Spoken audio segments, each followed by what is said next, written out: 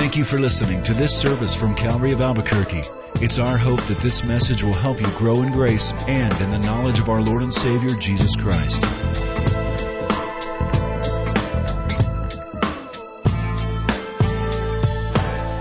Let's turn to the book of Joel tonight. So I was on Google this morning, and I typed in "end of the world." And I got 770 million hits. So it showed me there's a lot of people thinking about it. The end of the age, the end of the world as we know it. There's even a complete study, a whole area of last things, the Greek eschatology, a study of end times, end things. The book of Joel deals with end times. He uses a phrase. It's common. In fact, it's really the theme of the book of Joel. The day of the Lord. In Hebrew, Yom Yahweh. The day of the Lord. He'll use it 5 times in this book. 26 times in the Bible, that phrase is used to speak of something that will happen in the end. What makes Joel unique is that there was something local going on at his time that formed a lens for something that would be global later on. So the local was a lens to view the global. The immediate was a template to view the ultimate.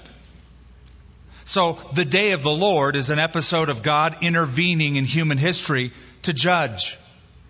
But that would simply be a preview of coming attractions, you might say. What God was doing in judging Judah, the southern kingdom, would be a preview of what God would do on a much broader, grander scale at the end of the age, the day of the Lord. One way to look at it is this. You that wear glasses because you find that your vision over the years changes. I wear contacts tonight. I wear glasses if I don't have contacts on. And I noticed that my vision the last few years has changed on me. You know, I'm doing this a lot more. And I remember my parents used to do that. And when I started doing it, I thought, uh-oh, it's beginning. Well, that beginning was a long while back. I'm used to it now. But the glasses that I have are an interesting mix of a progressive lens. They allow you to look toward the bottom of the lens and see something close up, immediate. And then you can lift your eyes up to the horizon, and the top part of the lens lets you focus on something further away. Look at the book of Joel, something like that. In fact, there's a lot of prophecy that will do this.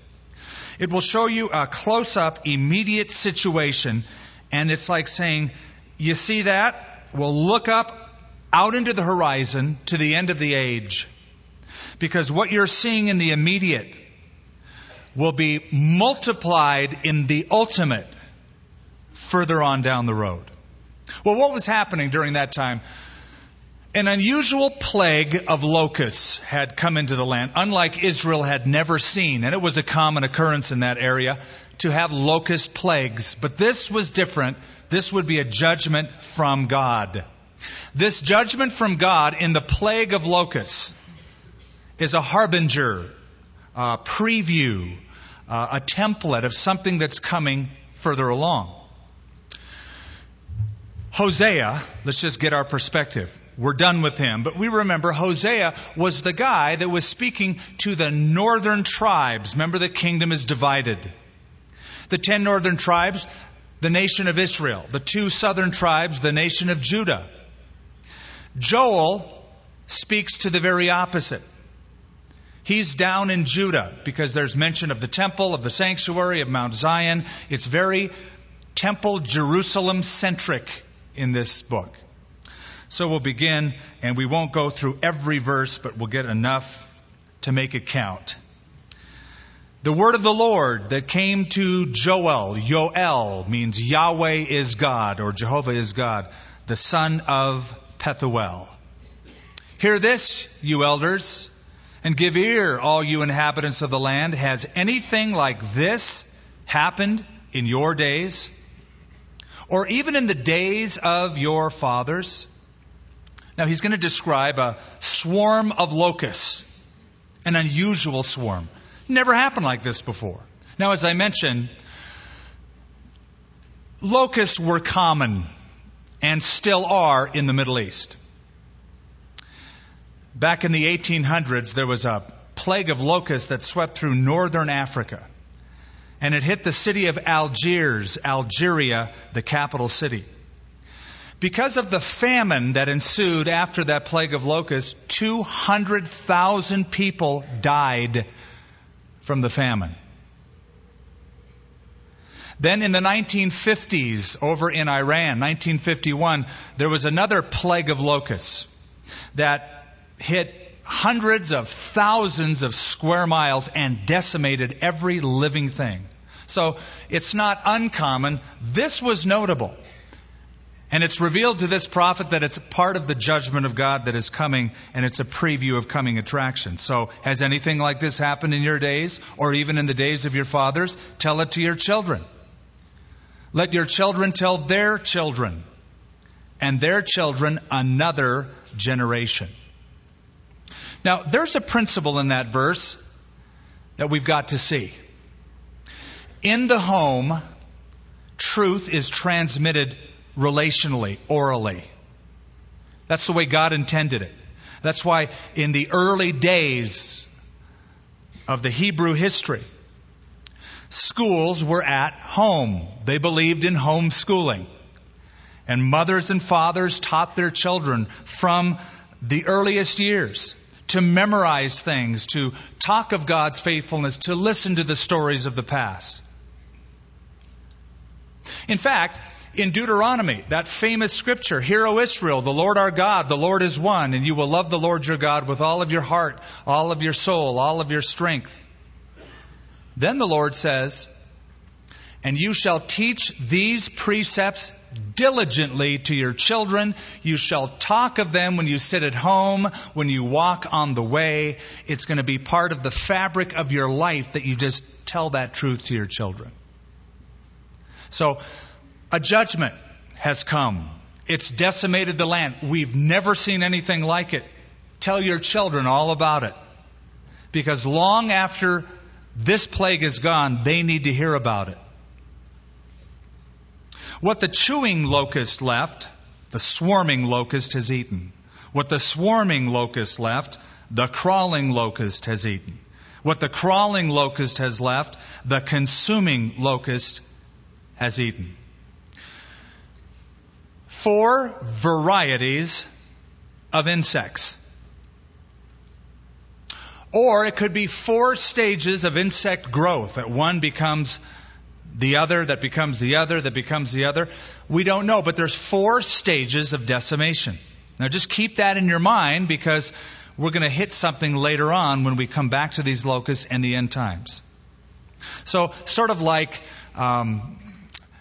you send out the air strikes, then the infantry, then the artillery, then the mop-up crew. It could be that there's 4 stages or 4 varieties of locusts that totally will decimate all of the green things of the land. "Awake, you drunkards, and weep, and wail, all you drinkers of wine, because of the new wine, for it has been cut off from your mouth. For a nation has come up against my land, strong and without number. His teeth are like the teeth of a lion, and he has the fangs of a fierce lion. He has laid waste my vine and ruined my fig tree. He has stripped it bare and thrown it away. Its branches are made white." The last harvest of the year in Israel is the grape harvest, the vine harvest. And that's the fall time. So we can conclude that this plague of locusts began to hit around the fall, right around this time, October probably, and it swept through the land of Israel. It affected all of society from the very lowest to the very highest, from the drunk out in the street to the priest in the temple. Interesting that the drunks are mentioned here first. Probably nothing else was getting their attention. Maybe prophets walked by and saw the drunk on the street and said, you ought to get off your booze, man. Okay, buddy, whatever. I love you. But nothing really got that drunk's attention. But now, because the swarm of locusts has decimated the crops, the vine is destroyed. There are no grapes. There is no wine. This drunk can't get his juice. This has his attention. It's all part of God's judgment. Verse 6, verse 7 introduces, we go from locusts to an army invading the land. What he's saying is that just as locusts came and decimated this land, soon on the horizon, an army, a locust-like army, a decimating army, the Babylonians, are going to come in and destroy. Probably the most common locust that was experienced in this part of the world was called the short-horned grasshopper. It's only about 2 inches long, but its wingspan is between 4 and 5 inches wide. They travel in groups, in a cloud. And they'll travel in a cloud, a column that's 100 feet high and 4-5 miles long. And it is said that when a swarm of locusts like this comes in, it covers the sun. It looks like a total eclipse. Dark. The land is covered. They're bred out in the deserts. They multiply very rapidly and they move fast. They'll come in from the desert to a green oasis area and complete the land, they say, looks like it's been burned with fire, scorched. Strips all the bark off the trees and all the green grass, completely wiped out. So, the call to lament. And you'll see that call later on, verse 8 and following verses. Go to verse 12. The vine is dried up, the fig tree is withered, the pomegranate tree, the palm tree, the apple tree, all the trees of the field are withered. Surely joy has withered away from the sons of men. Gird yourselves and lament. There it is again. Lament, you priests. So we go from a contemplation of the judgment of the locust to a lamentation because of it. A lamentation because of the judgment of the bugs, but also what's coming with the Babylonians. Wail, you who minister before the altar. Come lie all night in sackcloth, you who minister to my God.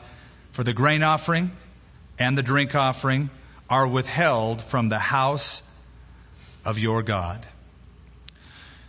There were 7 feasts that Israel was to keep. And all of the feasts that Israel was to keep before the Lord were to be joyful gatherings. In fact, it was a commandment where God said, when you gather together, you shall rejoice. There was only one festival that was kept that was to be the opposite, a time of mourning, sadness, real lamentation. And that was once a year on Yom Kippur. God said, you shall afflict your souls. But that being the exception, all the rest were to be wonderful times of joy, like what we're going to have tomorrow at 10 o'clock. And I've been to Israel on Passover, on Tabernacles, Pentecost, on Israeli Independence Day, and all I can say is that country knows how to throw a party. They're out in the streets, they're dancing those ancient Jewish dances, they're singing loudly, they're making noise several times a year. Love to go to Israel for these feasts. However, because of the judgment, because there's been destruction, there's no joy. It's been withheld. Only mourning and lamentation. I feel sort of sad that over the years, probably until most recent history,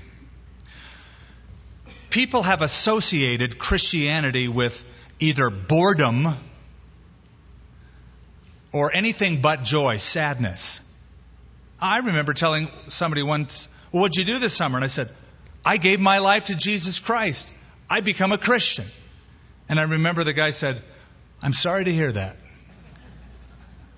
Like I just made the worst possible decision of my life. But there was a time, even in church history, where it was thought that the gloomier you looked, the holier you were. So the clergy all wore black. And you were taught in church, you don't laugh much. You don't smile much. Because it's a miserable world.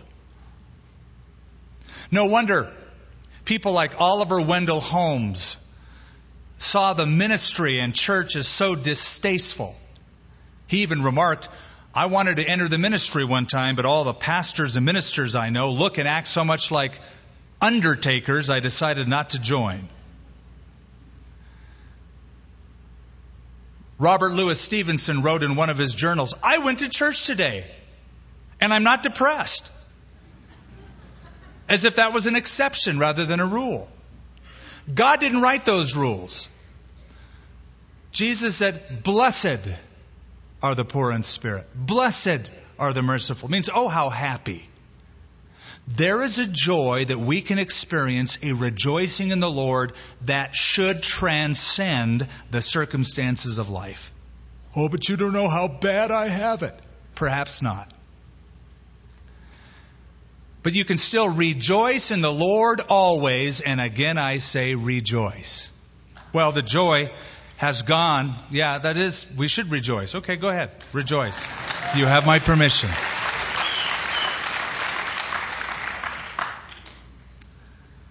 But back down to the gloom and the glum, verse 15. Alas for the day of the Lord is at hand. It shall come as destruction from the Almighty. Is not the food cut off before our eyes, joy and gladness from the house of our God? The seed grain shrivels under the clods, storehouses are in shambles, barns are broken down, for the grain has withered. All right, a few words about the day of the Lord. Don't think of this term, don't think of the experience of the day of the Lord as a 24-hour time period. Like, okay, it begins at this hour and it ends 24 hours later. That's a day of the Lord. The day of the Lord is more of a process, a period of time. It simply means man's day, man's heyday is over and God interjects himself in a radical way. He's now in charge. He's going to let everybody know it. Today is not the day of the Lord. You might say it's the day of man. It's the times of the Gentiles. Man is having his heyday. He's having his foray with autonomy. I make my own choices. I do what I want. I live as I please. That's man's day. But soon is coming the day of Christ. It's a term the New Testament uses 4 times. The day of Christ is when Jesus will come at the rapture of the church and the church is taken before the bema seat of Christ. But that will usher in the final day of the Lord, a period of time where God judges this earth radically. It makes the plague of locusts seem like nothing. It makes the Babylonian invasion pale in comparison. It will be 7 years, 3.5, the last 3.5, the worst of all of history. Jesus said, from the beginning of time until now, nor ever shall be. That is ultimately the day of the Lord. By the way, more is written about the day of the Lord than perhaps any other subject. 14 chapters in the book of Revelation alone, from chapter 6 to chapter 19, go into great detail about the kind of events that will happen in this, the day of the Lord. So here's the prophet looking through his glasses. Way down at the very bottom, the close-up stuff is the plague of locusts. Right in the middle, there's that transitional point where you can see a little bit further. That's the Babylonian invasion. And still, the top of the glasses, he sees into the future, and it's the ultimate judgment upon the earth. So we now get into chapter 2. And in chapter 2, the prophet goes from general to specific. Chapter 1 has been generally regarded remarks about God's ultimate judgment, the day of the Lord. Now it's very specific. He's going to give more details about this coming time. As you go through it, as I was going through it today, I was having this thought. The visions of Joel, for that matter, John, who wrote the book of Revelation. If Joel was given a vision of modern day warfare, the kinds of things that will happen toward the end of the age, how would the prophet, giving the tools and the understanding that he had at his day, write about them? How would you describe Apache helicopters shooting out rounds of ammunition, or jets or tanks? How would you describe them? Well, if you only knew bows and arrows and sword and fire, those kinds of things, you'd probably describe it using the terminology you had. That's the equipment you have. So let's look at a little of this description. Blow the trumpet in Zion, and shout an alarm in my holy mountain. Now the trumpet, the shofar, the ram's horn, was how Israel would give its signals to its people. And there were different tones, different lengths of each blowing, and they all meant something different. You might blow it once a certain way, and that meant the leaders would have a convocation together. You might blow it a second time. That would mean all the people in the hearing of it gather together. When there was a tabernacle, you blow it a third time, the east camp moves. You blow it again, the west camp moves. This is different. It's a trumpet of alarm because of what's coming. Blow the trumpet in Zion, sound an alarm in my holy mountain. Let all the inhabitants of the land tremble, for the day of the Lord is coming, for it is at hand, a day of darkness and gloominess, a day of clouds and thick darkness, like the morning clouds spread over the mountains. A people come great and strong, the like of whom has never been, nor will ever be any such after them, even for many successive generations. A fire devours before them, and behind them a flame burns. The land is like the Garden of Eden, and behind them a desolate wilderness. Surely nothing shall escape them. Their appearance is like the appearance of horses, and like swift steeds so they run. With a noise like chariots, over the mountain tops they leap, like the noise of a flaming fire that devours the stubble, like a strong people set in battle array. I don't know if you've ever watched the Nature Channel, National Geographic, when they have their special on locusts. Maybe that's just late at night, I don't know. But if you've ever seen a close-up view, especially a lateral view of a locust head close up, it strikingly resembles a horse's head. In fact, did you know that there are many languages, and the literal translation of grasshopper or locust is little horse? In German, the literal translation of a locust or a grasshopper is horse of the hay. Horse of the hay. That's so German. They have to add so many words together and make it one long. Das ist the horse of the hay. It's some... Because the resemblance of the horse. Now let's play with this just a little bit. Since Joel, what he saw with the plague of locusts, that was going to be a template for the Babylonian invasion, that was a further template of what's coming at the end of time. It's interesting that there were, we saw in chapter 1, 4 varieties of locusts. Consuming locusts, swarming locusts, there's 4 of them. 4 horse-like movements that come upon the land. And it's just interesting to me that in Revelation chapter 6, there are 4 horsemen that come out on the world scene. And Revelation has a series of judgments. There are seals that are broken, and the scroll is unfurled, and the judgments are read. And the 7 seals then bring in another series of judgments, the 7 trumpet judgments, the 7 bowl judgments after that. But right at the beginning of the tribulation, there's these 4 movements of horses that come on the scene. And then this description is really odd here. Their appearance is like the appearance of horses, like swift steeds, so they run. With a noise like chariots, over the mountains they leap, like the noise of a flaming fire. Now this could simply be poetic. It could be just a poetic description of grasshoppers that are coming, and these Babylonians have the swiftness like grasshoppers. They can't literally jump, but in a poetic way, That's what it's like. Could be. It could also be portentous of something that's coming further on down the pike. Turn with me to Revelation chapter 9. Let's just see if these two scriptures tie together.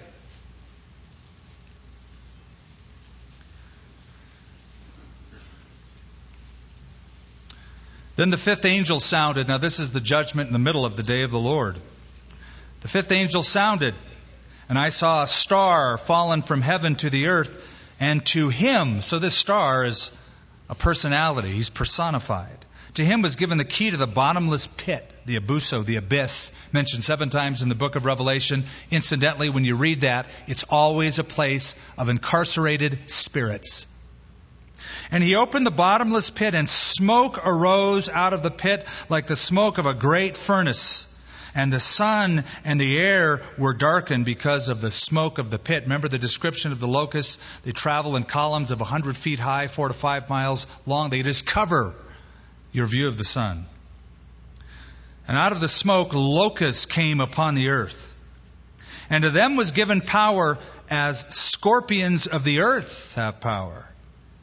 They were commanded not to harm the grass of the earth, or any green thing, or any tree, but only those men who do not have the seal of God on their foreheads. So these are very different locusts. These are, you might say, designer locusts. Because most locusts do strip the bark and do eat the green, but not these. These are after men. This place of incarcerated spirits, 2 Peter chapter 2, God said He has reserved some in the chains of darkness for a specific time. Now that pit is unleashed, it's opened. And hordes of these hybrid designer, I think they're demons, belched out of hell as part of the judgment of the end.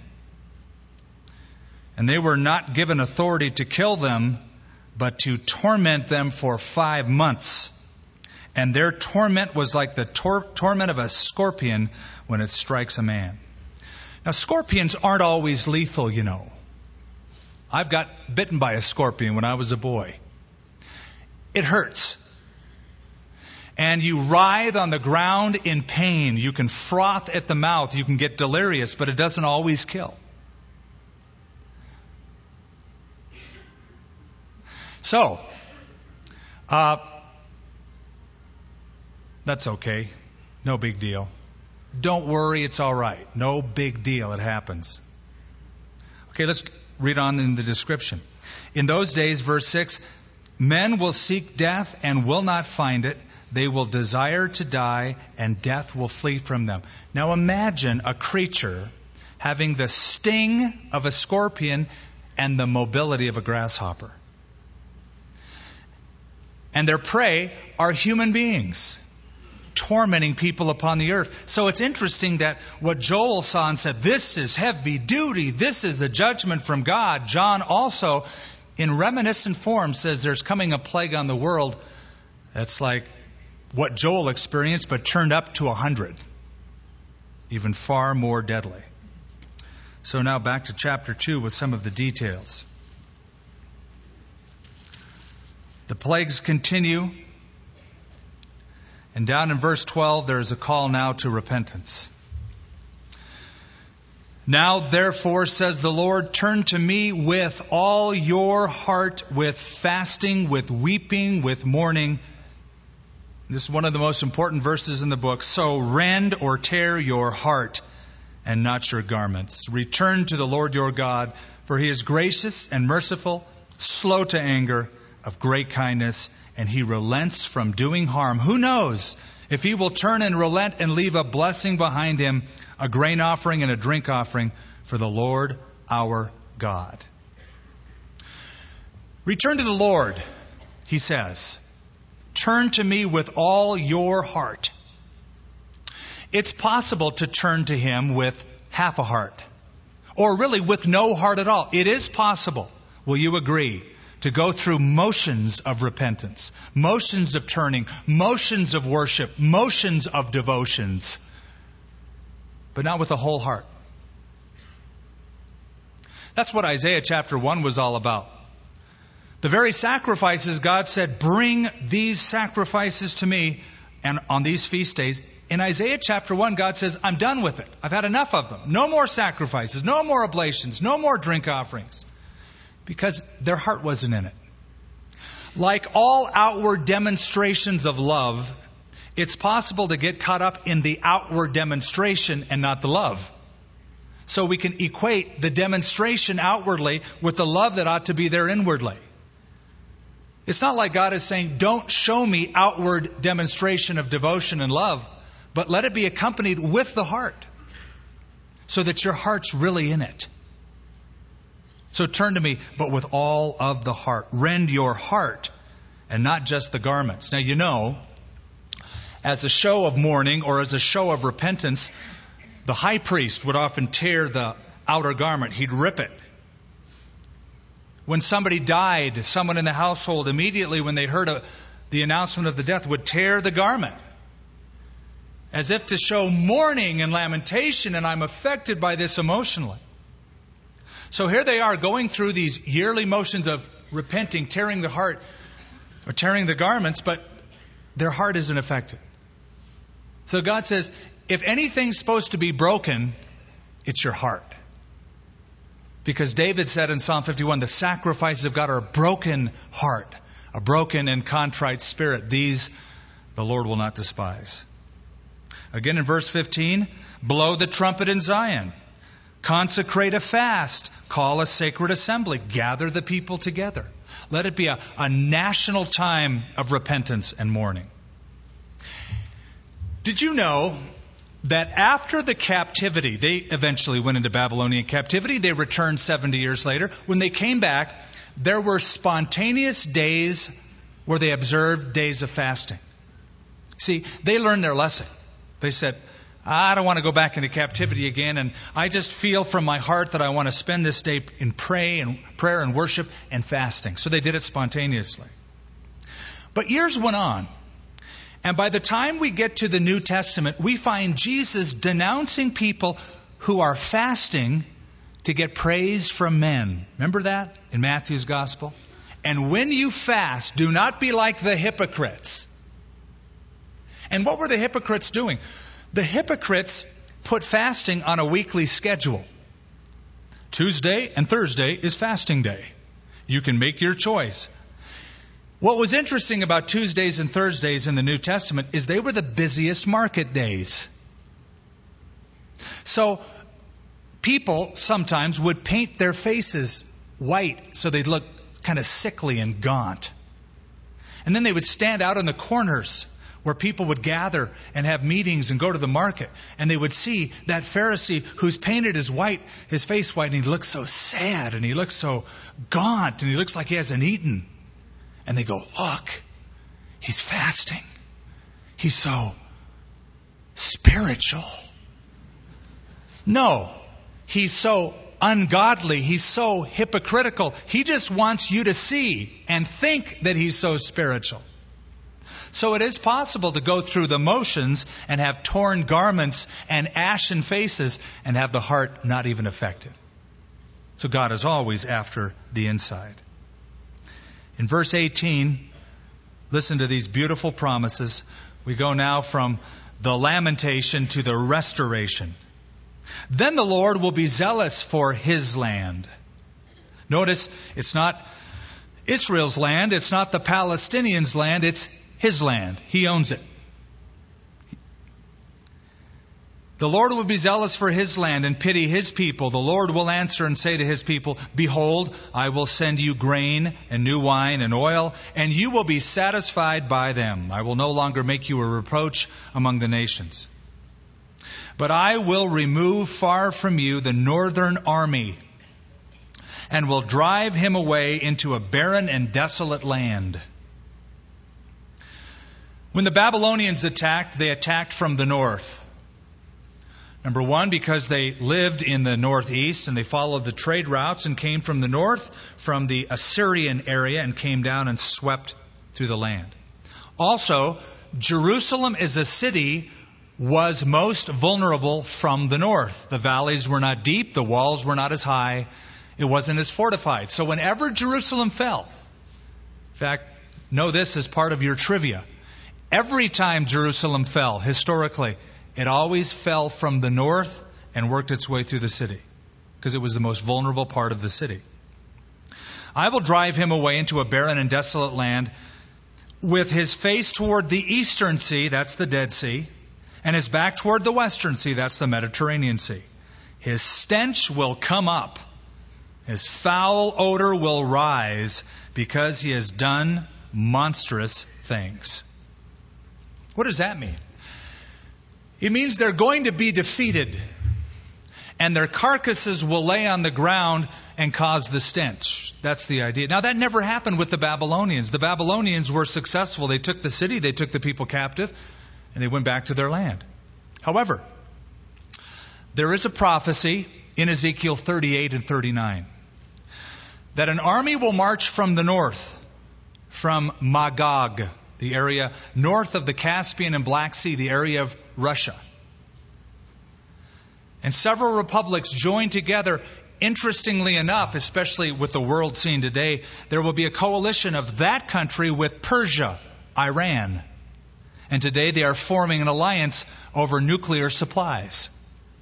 And that great army will come in from the north. God says, I'll put a hook in their jaw and I'll drag them down against the nation of Israel that live in unwalled, peaceful villages. Now, I don't know what the hook that will be put in the jaw of that army that marches down on Israel. I can imagine that it has something to do with the Islamic connection.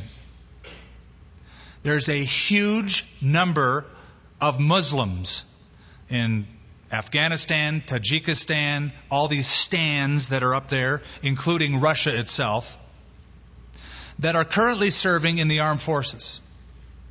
They have an avid interest with, in the past, Iraq and today, Iran. They also have an avid interest to see Israel decimated. It could be that that's going to be the hook that brings them down. But if you combine this prophecy and the Ezekiel 38 and 39 prophecy, again, now we're looking at the very top of the glasses, way out into the future. Zechariah says that when the nations gather together against Jerusalem, part of the punishment, and listen to this description. God says, those nations that gather together against my people, their flesh will melt away and consume away on their bones while they're standing. And their eyeballs will melt from their sockets. An instantaneous disintegration. Sounds very nuclear. Sounds very neutronish. We have those capabilities. It then says in Ezekiel 38, now I'm going from Zechariah 14 to Ezekiel 38, that this northern army that comes down and is consumed and dies and causes a stench, it will take 7 months for the Israelis to bury the dead downwind of the Dead Sea in a huge valley. And they will be buried by professional buriers. People who are skilled in handling the dead, and once they're buried, a flag will be placed by them to mark the spot. It could have something to do with a nuclear contaminant. If you read the description, and if you're familiar, most of you are now living in this day and age, of the kind of capabilities we have today, it just is an interesting fit. I'm not saying this is all that fulfillment, but you place those things together, looking at the top end of those glasses, and you can see it all coming together. God goes on to say down in this chapter that He'll pour out His blessing like the early and the latter rain, verse 23. Verse 25, so I will restore to you the years that the swarming locust has eaten, the crawling locust, the consuming locust, the chewing locust, my great army which I sent among you. Now, I've always regarded verse 25 of chapter 2 as one of the great verses of the Bible, one of the great promises of God. Just look at it one more time, just the beginning. I will restore to you the years that the swarming locust has eaten. Whatever barrenness, whatever leanness you have or are experiencing now in your life, whatever trials, maybe wasted years have been eaten away. maybe by drug abuse or crime or alcoholism or some habit you've been a slave to, and years have just wasted away, and the enemy has gotten a foothold and says, you're worthless. You'll never get out of this. You'll never escape. You'll never amount to anything. That's true apart from God.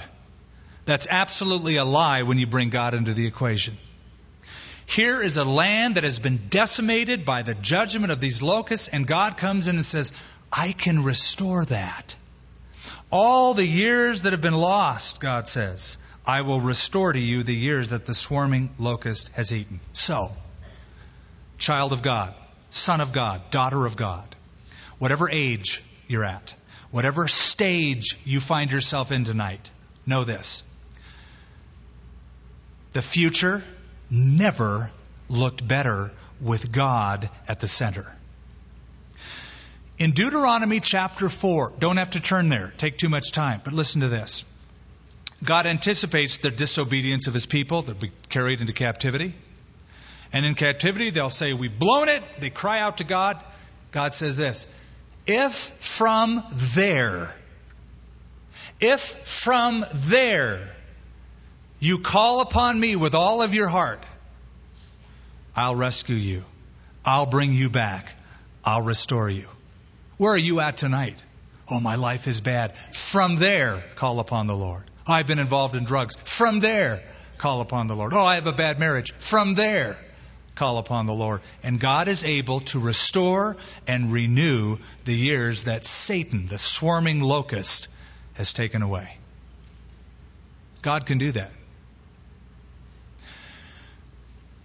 I believe that God loves projects. If you would have looked at my life at 18 years of age, some would say, he's a project. He's a real project. I discovered that God loves projects. You know, God doesn't say, well, this model of human being isn't very productive. I'm just going to throw him away and I'll create a new one. You know, we get a car and we think, this thing's a year old. There's a new model. And so we opt for the new model, or we buy a gadget. You know, computers go out of style every, 30 seconds? There's a new model out. And so we're always trying to keep up with it. God likes to take the junk that others would call and make it awesome. As we've said before in previous studies in Hosea, there's nothing sweeter than a 55 or 57 fully restored truck or Bel Air, whatever it might be. You look at it and go, wow, that's gorgeous. God loves to restore, and He does. He promises. Verse 28, it shall come to pass afterward that I will pour out my Spirit on all flesh. Your sons and your daughters will prophesy. Your old men will dream dreams. Your young men will see visions. Also on my men servants and on my maid servants I will pour out my Spirit in those days, and I will show wonders in the heavens and in the earth, blood and fire and pillars of smoke. The sun will be turned into darkness, the moon into blood, before the coming of the great and the terrible day of the Lord. Now, Peter quotes this in the book of Acts. And yet we know it's speaking about the ultimate coming day of the Lord, where there's fire and smoke and judgment, and the moon turns red and judgment comes from on high. And yet, when at Pentecost, people were speaking in tongues, and the leader said, what is this? Peter said, this is that which was spoken of by the prophet Joel, who said, in the last days I will pour out my Spirit on all flesh, and your sons and daughters will prophesy.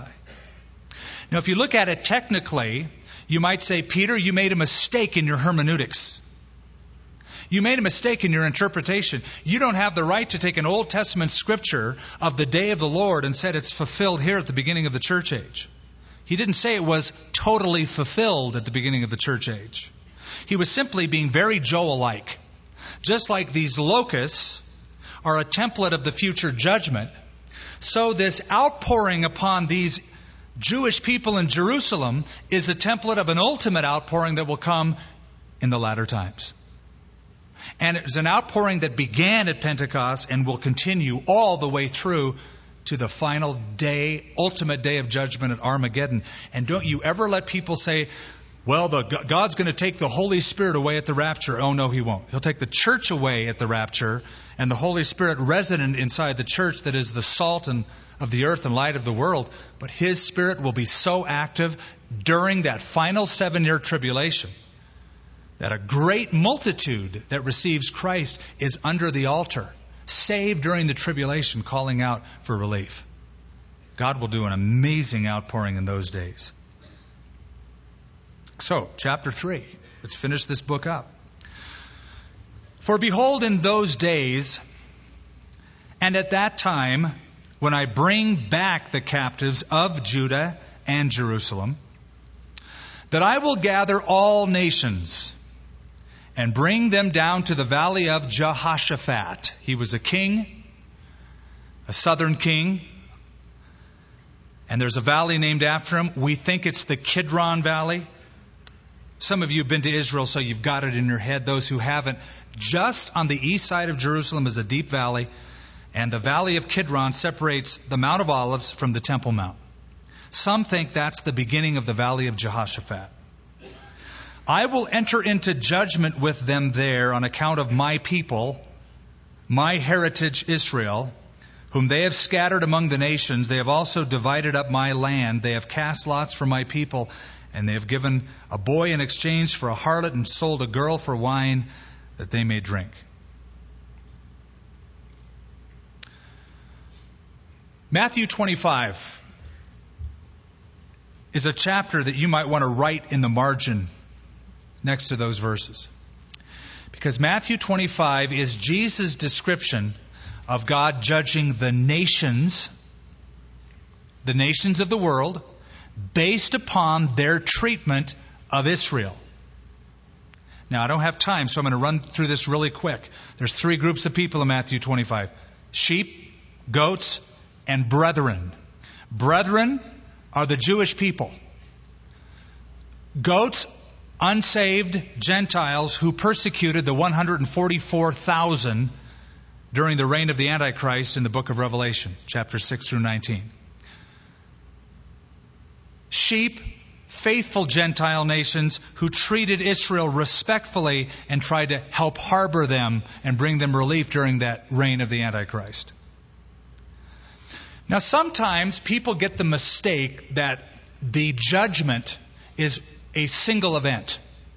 And I'm not going to ask for a show of hands, but it might be surprising to find out how many Christians think, well, we're just sort of going to go on and live, and then there's going to be sort of one end day, the last final day, and all of a sudden there's God judging everybody.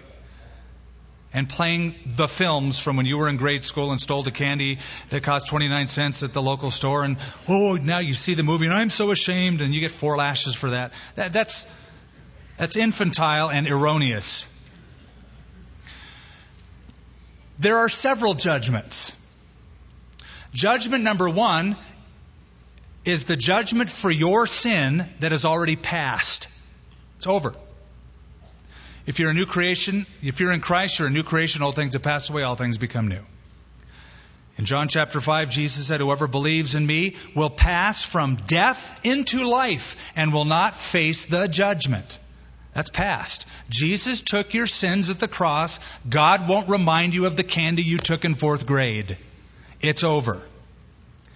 Judgment number 2 is a judgment called the Bema, or the Bema seat of Christ.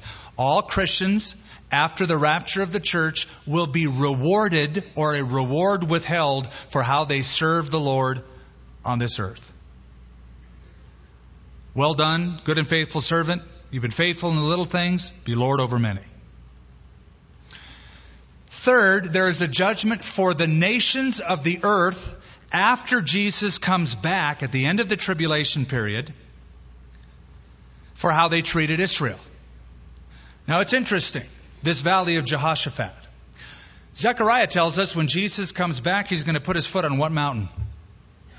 Mount of Olives. What's going to happen? It's going to break in two. What's going to happen when it breaks in two? He said a great valley will be created, and a fountain of waters will flow from Jerusalem all the way down to the Dead Sea. And the waters of the Dead Sea that are now salty and useless will be healed. There'll be fish. People will spread their nets, Isaiah said, as far as En-Gedi. The Kidron Valley will be a new and improved Kidron Valley made that way by a single footprint. The nations that gather at Armageddon and come toward Jerusalem will be reckoned with right then and there. There'll be a judgment of those nations and the nations of the earth.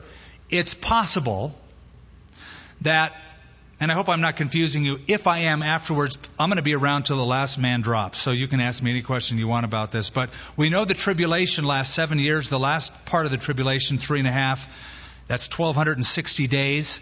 But Daniel describes an extra period of 45 more days. And it could be that that is during the time that the judgment of the nations will take place.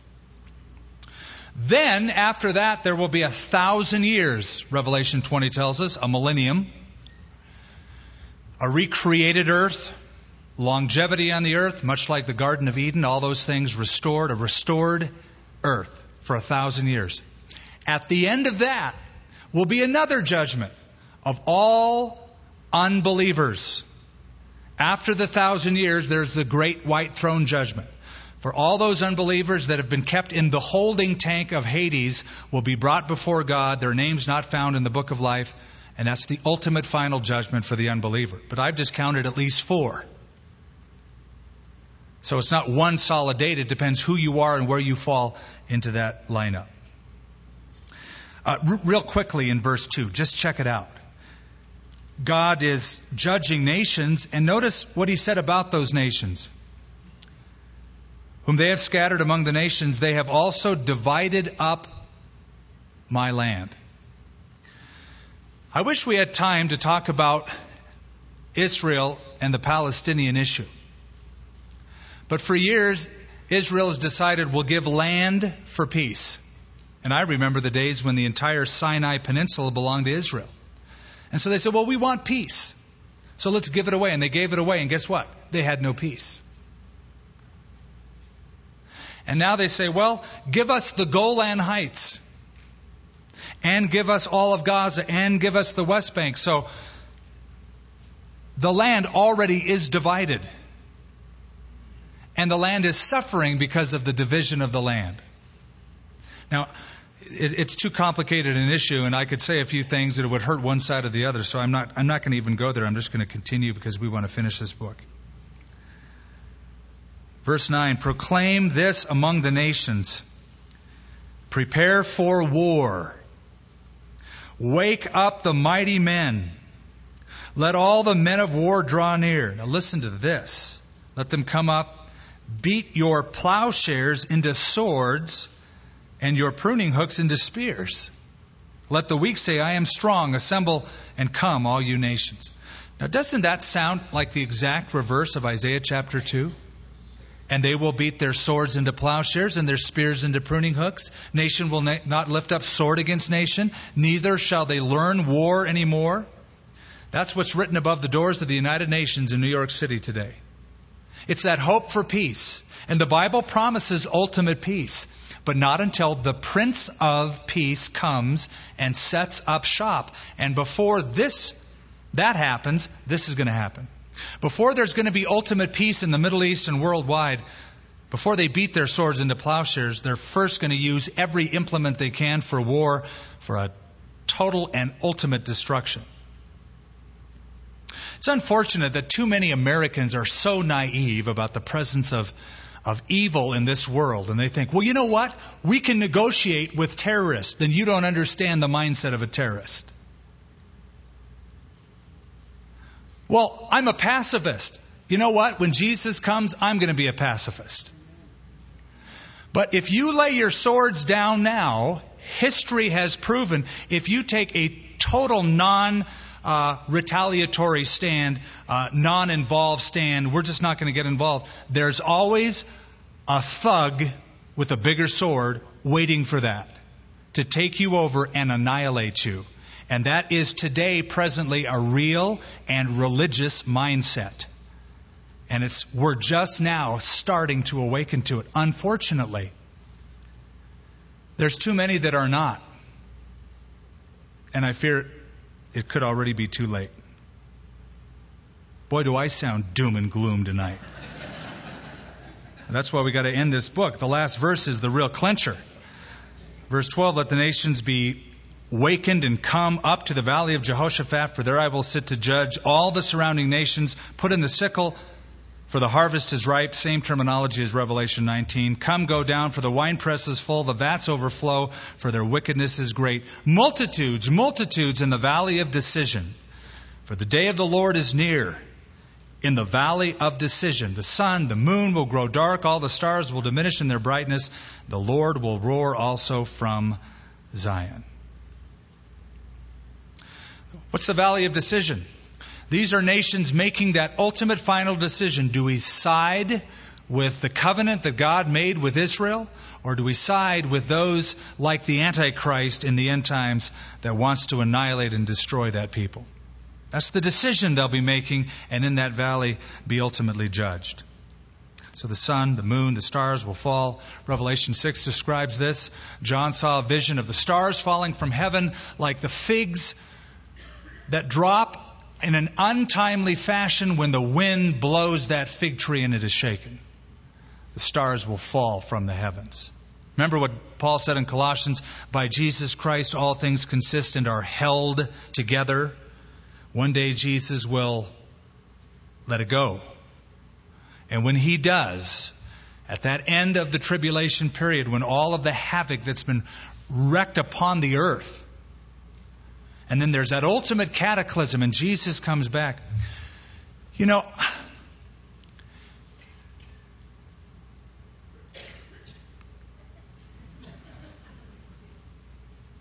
I appreciate the need to be cautious with our environment. But if you think we've trashed our environment, wait till you see what God does with it. In Revelation, He takes His earth and He trashes it. You can read the plagues on your own. And I can just imagine, here's the end times, and here's these nations making decisions, and all these cataclysms, and the world whose love is Mother Earth, that's their only hope, is gathering in their ecological summits trying to figure out how they'll save their only hope, their God, Mother Earth. And they look outside, it's already been bad, but all the heavens are shaken, and Jesus comes back. Incredible. The day of the Lord. So, verse 18. It will come to pass in that day the mountains shall drip with new wine. See how the prophet changes? He looks into the future. He's looking toward the top of the glasses, but he goes kind of way over the top, now with binoculars looking past all of the decimation of the tribulation period. The mountains will drip with new wine. The hills will flow with milk. All the brooks of Judah shall be flooded with water. A fountain shall flow from the house of the Lord and water the valley of the acacias. That's the beginning of the valley of Kedron. Egypt shall be a desolation. Edom or Jordan a desolate wilderness. Because of the violence against the people of Judah, for they have shed innocent blood in their land. But Judah shall abide forever, and Jerusalem from generation to generation. For I will acquit them of blood guilt, whom I had not acquitted, for the Lord dwells in Zion.